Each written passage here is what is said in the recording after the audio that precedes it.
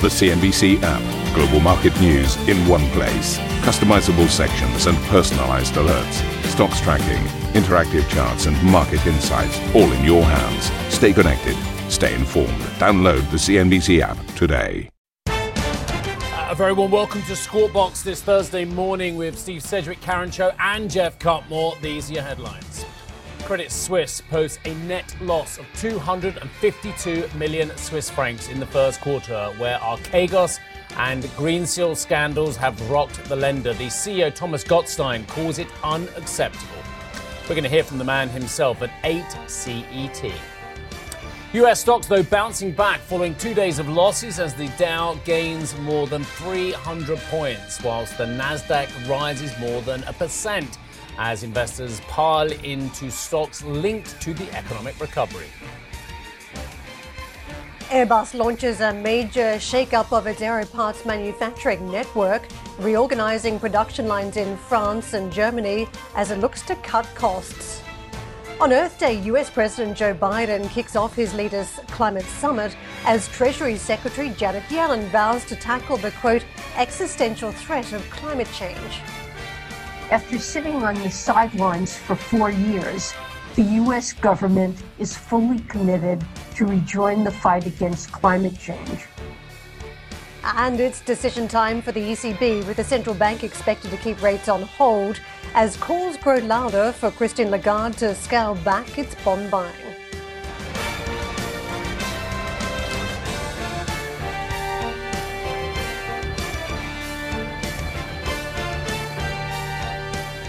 Very good morning to you. We've got a high roster of CEOs on the show today, including, as I mentioned in the headlines, Thomas Gottstein. And that's where we start with Credit Suisse, which has now posted, as I said in the heads, a 252 million Swiss franc first quarter loss. You might be wondering where Jeff Cutmore is at the moment. He is actually, as we speak, preparing for our interview with Thomas Gottstein, which, as I say, will bring to you in exactly 58 minutes' time. Now, the fact of the matter is it has been a stunningly tough time for the Swiss bank, not only rocked by issues over the last year, concerns about their compliance and risk management, but of course the shares failing quite ignominiously, I would say, to find any form of a rally at the moment. And I'm just looking on my screen at a multi-month chart, which shows that despite the fact that equity markets around the globe have been reflating, shares in Credit Suisse last traded at 9.38, as you can see, as the company has been struggling up till now to draw a line under the Greensill and Archegos positioning issues as well, and their exposure to those twin issues. Now, they are talking today about a loss, as I say, of 252 million Swiss francs loss in the first quarter. Basically, they've had a 4.4 billion Swiss franc charge, plus other significant items that the bank said would have led to a profit of around about 3.6 billion francs. It would have represented the bank's best quarter operationally in at least a decade. So extreme frustration from people in parts of the business that are doing really, really well over at Credit Suisse. Frustrating that these two twin issues, and again, the compliance issues, which have already seen a lot of scalps taken over at the bank. And Mr. Gottstein has really taken very affirmative, very aggressive action to really trying to sort out on a personnel front where these problems occurred as well. But are things going to be better going forward? Well, I would suggest that there are still issues going forward, and perhaps not of Credit Suisse's own making, but they're saying they would expect the second quarter to reflect a slowdown in market activity. In fact, there will still be a residual impact of approximately 0.6 billion Swissy from the US hedge fund issue that would, of course, occurred in the last quarter, and the bulk of that 4.4 billion Swiss franc issue was unwinding those trades. But you want to know, have they got rid of those positions? Well, they have.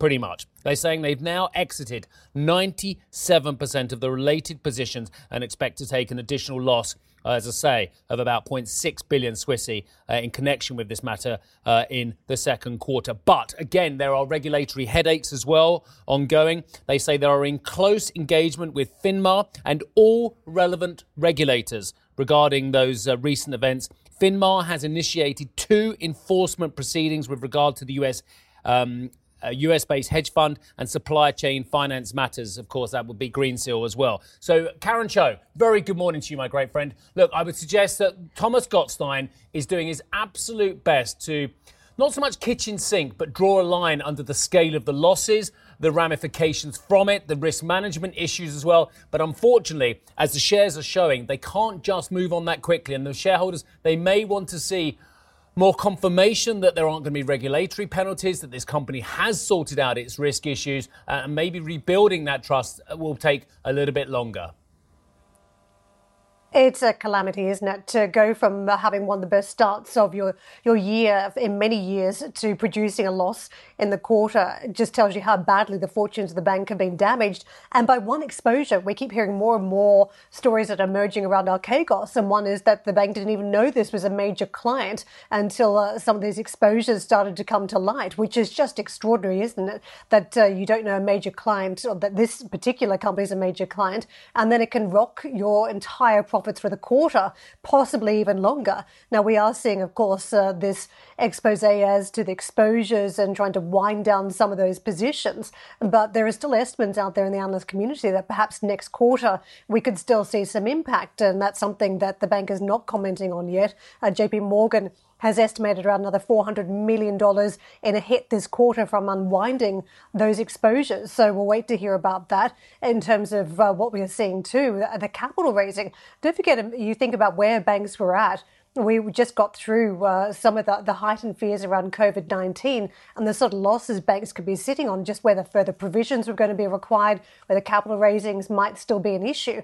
And you've got a bank now that has had to turn back to shareholders and raise more capital because of this one exposure. So that's a fairly significant negative, the $203 million that it's been issuing through notes, convertible notes. So I think that's just an extraordinary turn of events when you've had a bank that has started so well. And you've just mentioned another aspect here. You had a strong tailwind from the trading portfolios, very, very strong markets. If some of that starts to fade, you don't have the same amount of cover that you've had in the last 12 months or so during the pandemic.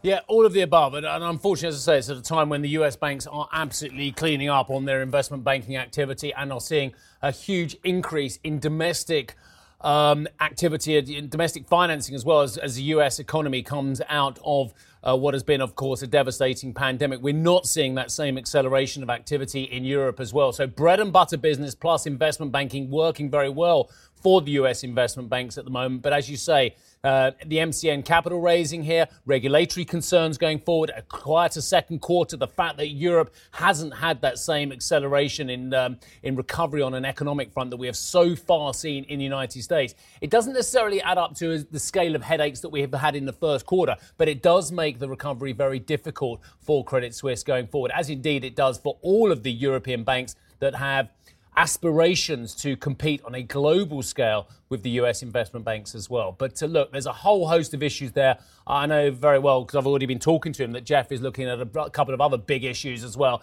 and they will all be addressed. In fact, they probably are all being addressed as I speak with the Credit Suisse CEO, Thomas Gottstein. And we're going to bring you that interview. It is under embargo till 8 CET. Karen, you got more to say?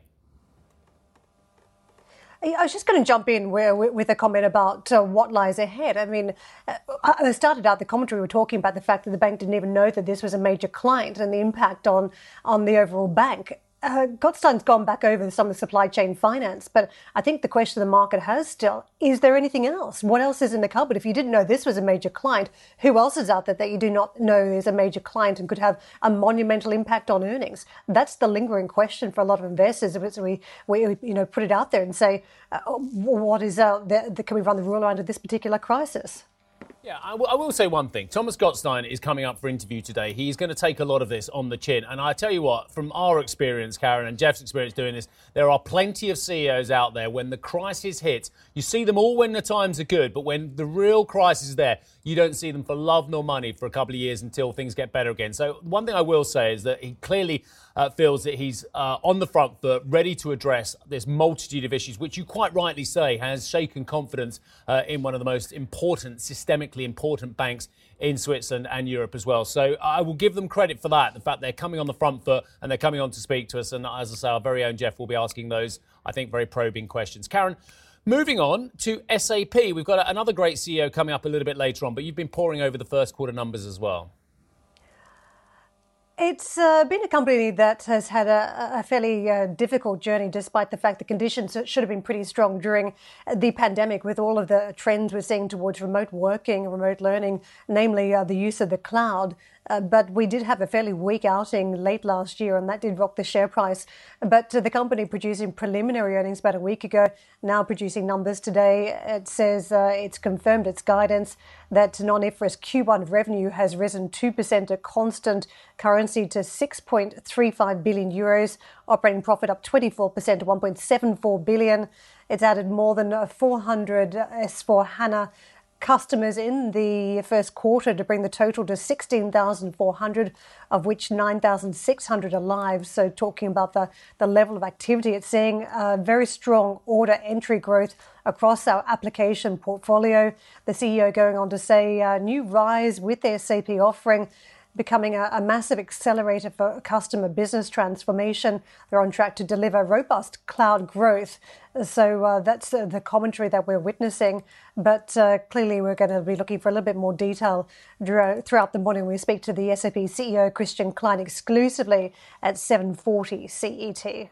Excellent, Karen Maria. Looking forward to that one as well. Look, if you could spin back 24 hours, I was standing here at the wall saying, look, yes, we've had a couple of downtick days on the market, but the follow-through has been so poor this year, i.e., that when we've had the downtick days, the market's always managed to bounce back quite quickly. Well, look, I didn't know anything was going to happen, but that's exactly what did happen today. Whether it's got legs, again, remains to be seen. But as we said yesterday, is this just a recalibration before investors get back in? And the problem for those who are trying to short the market, for those who are very concerned about what I think are very justifiably worrisome valuations. The problem for those people who are trying to trade on the back of that concern is the fact that you've got a lot of factors conspiring against you. You've got monetary factors, fiscal factors, economic growth factors. By the way, these are good things if you want to see economic recovery in many ways. But you've also got a central bank which is basically very concerned about keeping a cap on those 10-year yields, and as such keeping a cap on some of the most worrisome aspects for those players in the market who are concerned about valuations. The other point you've got is the fact that the earnings season is really, really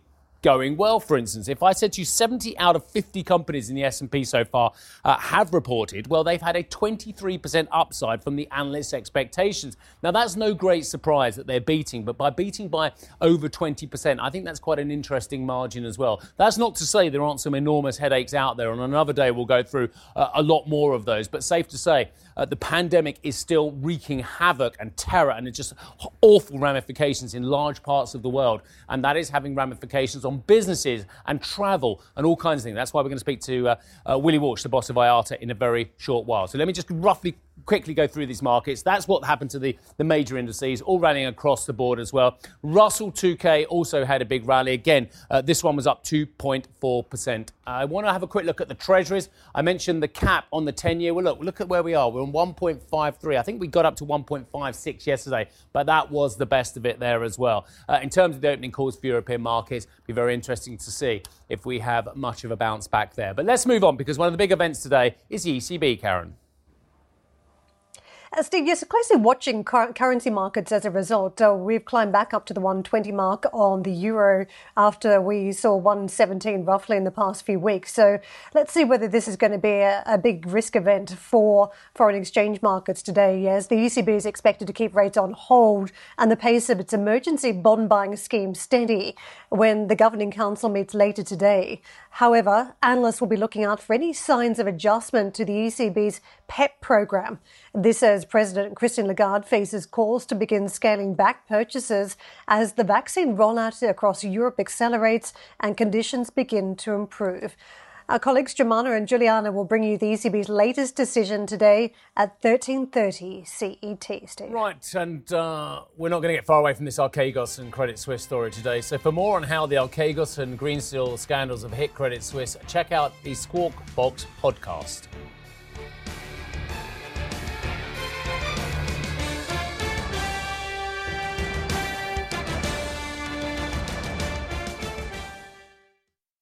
Listen to CNBC's Beyond the Valley, the podcast that explores the biggest tech news from across the globe. Join me, Arjun Karpal. And me, Tom Chitty, every week as we bring you insights into the top stories, unpack the latest trends, and find out where the industry is headed. Now available on Spotify, Apple Music, and Google Podcasts.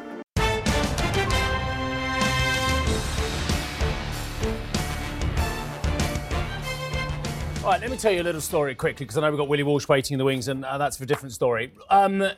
Consumer products groups tend to grow at 4 to 5% a year. That's kind of it. So your Nestle's, your Danones, your Procter & Gamble's, your Unilevers, that's what they grow historically at, okay? Or that's what they aspire to grow at. And whether they can make margin on that product remains to be seen. Danone is absolutely awful in terms of their performance at the moment. They can blame the leadership, they can blame the getting misguided, they can blame the wrong products. Yesterday we had the Danone figures, like for likes, first quarter down 3.3%. Awful figures, yeah? This is what they want to aspire to over the border in Switzerland. Nestle, first quarter organic sales up 7.7%, according to my Reuters copy. That looks like a huge number compared with 3.3 positive forecast. Not the 3.3 negative we have from Danone, 3.3 forecast over at Nestle. I mean, these look like, if that is correct, and there's no correction coming, that is a blockbuster number. First quarter sales, 21.1 billion Swissy versus 20 billion expected in a poll as well. They say they expect continued improvement in organic growth in 2021, confirming their midterm outlook. That, ladies and gentlemen, at Danone is what you should be aspiring to, the quite superlative performance over at Nestle. Slight problem for you. Nestle shares trade at 23.5 times forward. Danone's traded around about 17 times forward. A lot of it, I'm afraid, has already been factored in, the outperformance of Nestle versus Danone.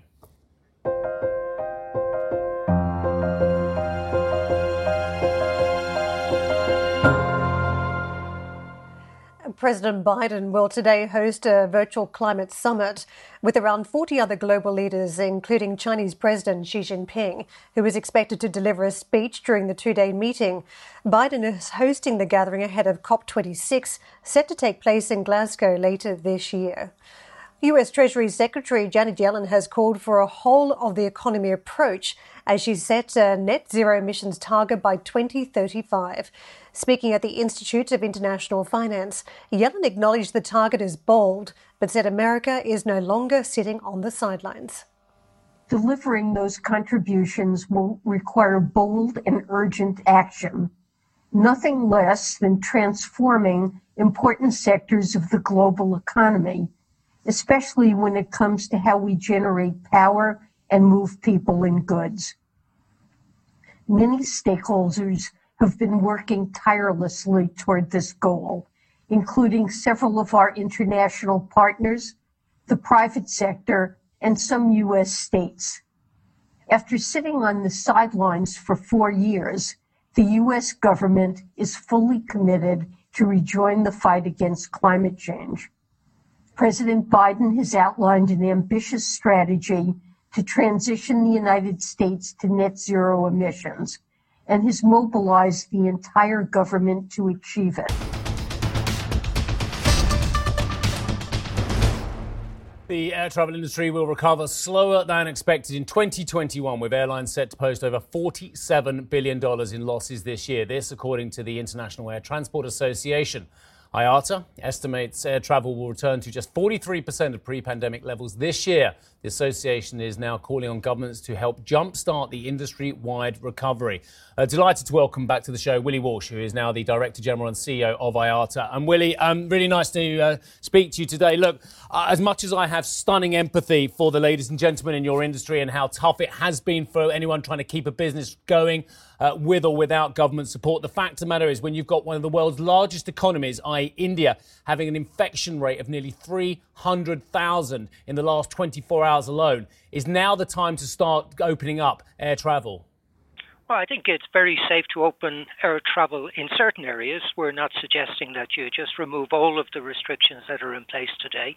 But there's clear evidence that the infection is coming under control in a number of countries because of the actions that have already been taken. And it's important to remember, governments have withdrawn, taken away the freedom that you have had to travel, the freedom to visit friends and families, and you would expect that that's done in extreme circumstances. It's not done on the basis of a belief that there might be a problem. It's done because there's hard facts to support the decisions that they're taking.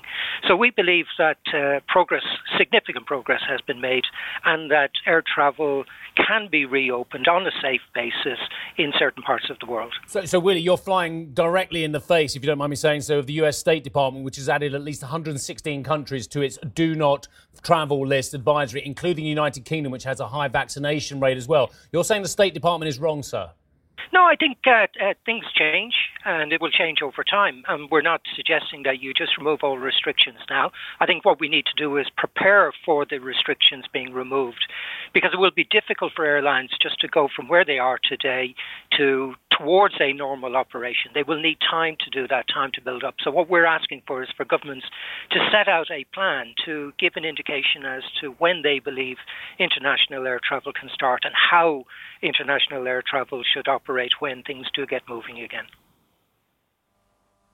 Willie, it's Karen jumping in. I want to talk about how uneven the crisis may be now across the world. I was looking at some of your stats on 2021 demand and also 2021 capacity, and it feels as though Europe is not having a great crisis. Demand down steeply, and when you look at the capacity side, down 57% odd. The numbers seem to be slightly better out of the United States in terms of taking out capacity. So perhaps the cost side is a little bit better to get back on their feet down the track. What do you make of where we stand on a global scale?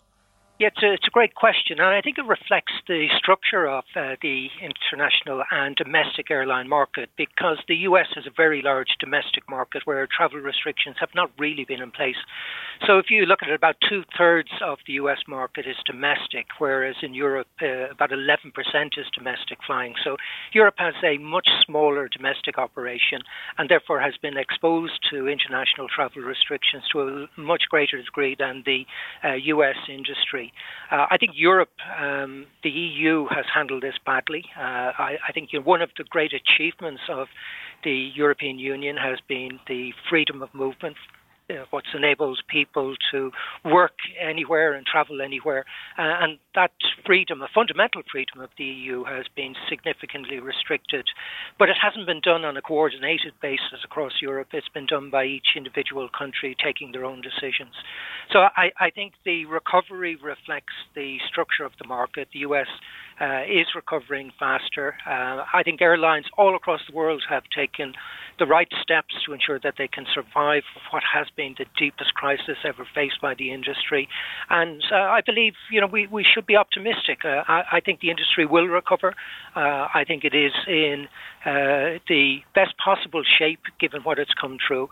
And once we see these travel restrictions eased, and I'm not suggesting that they're just automatically removed overnight, but once they start easing, then the demand it's very clear. There's huge pent-up demand. People want to get back flying, and airlines want to be able to serve customers again.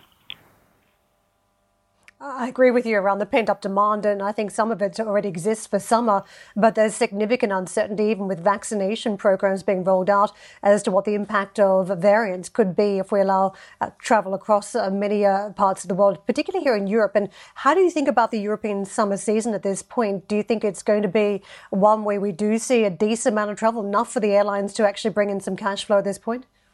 I think there's good reason to be optimistic about a late summer season, starting in the second half. We had hoped to get things moving again in the second quarter of this year.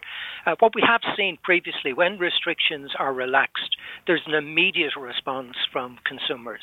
So that demand, as I've said, is very, very strong underlying. And once people have confidence that they can travel when it's safe and that they're not going to get caught with quarantine requirements either at their destination or when they return, and we've seen very clear evidence of this, then they will travel. So I think at this point given the pace at which the vaccine rollout is taking place in Europe, and the degree to which the health crisis has, to a large degree, come under control, because we're not seeing the same high volumes of people in hospitals and in intensive care. And these restrictions, it's important to remember, were put in place to protect the health system. The immediate crisis was a risk that health systems would be overrun by the pandemic. I think that immediate crisis has been addressed, and I think we should be optimistic that people will be able to start travelling again as we go into the summer. Thank you for listening to Squawk Box Europe Express. For more market-moving news, you can head to cnbc.com. Or join us again on the show with Jeff Cutmore, Steve Sedgwick and Karen Cho, weekdays on CNBC.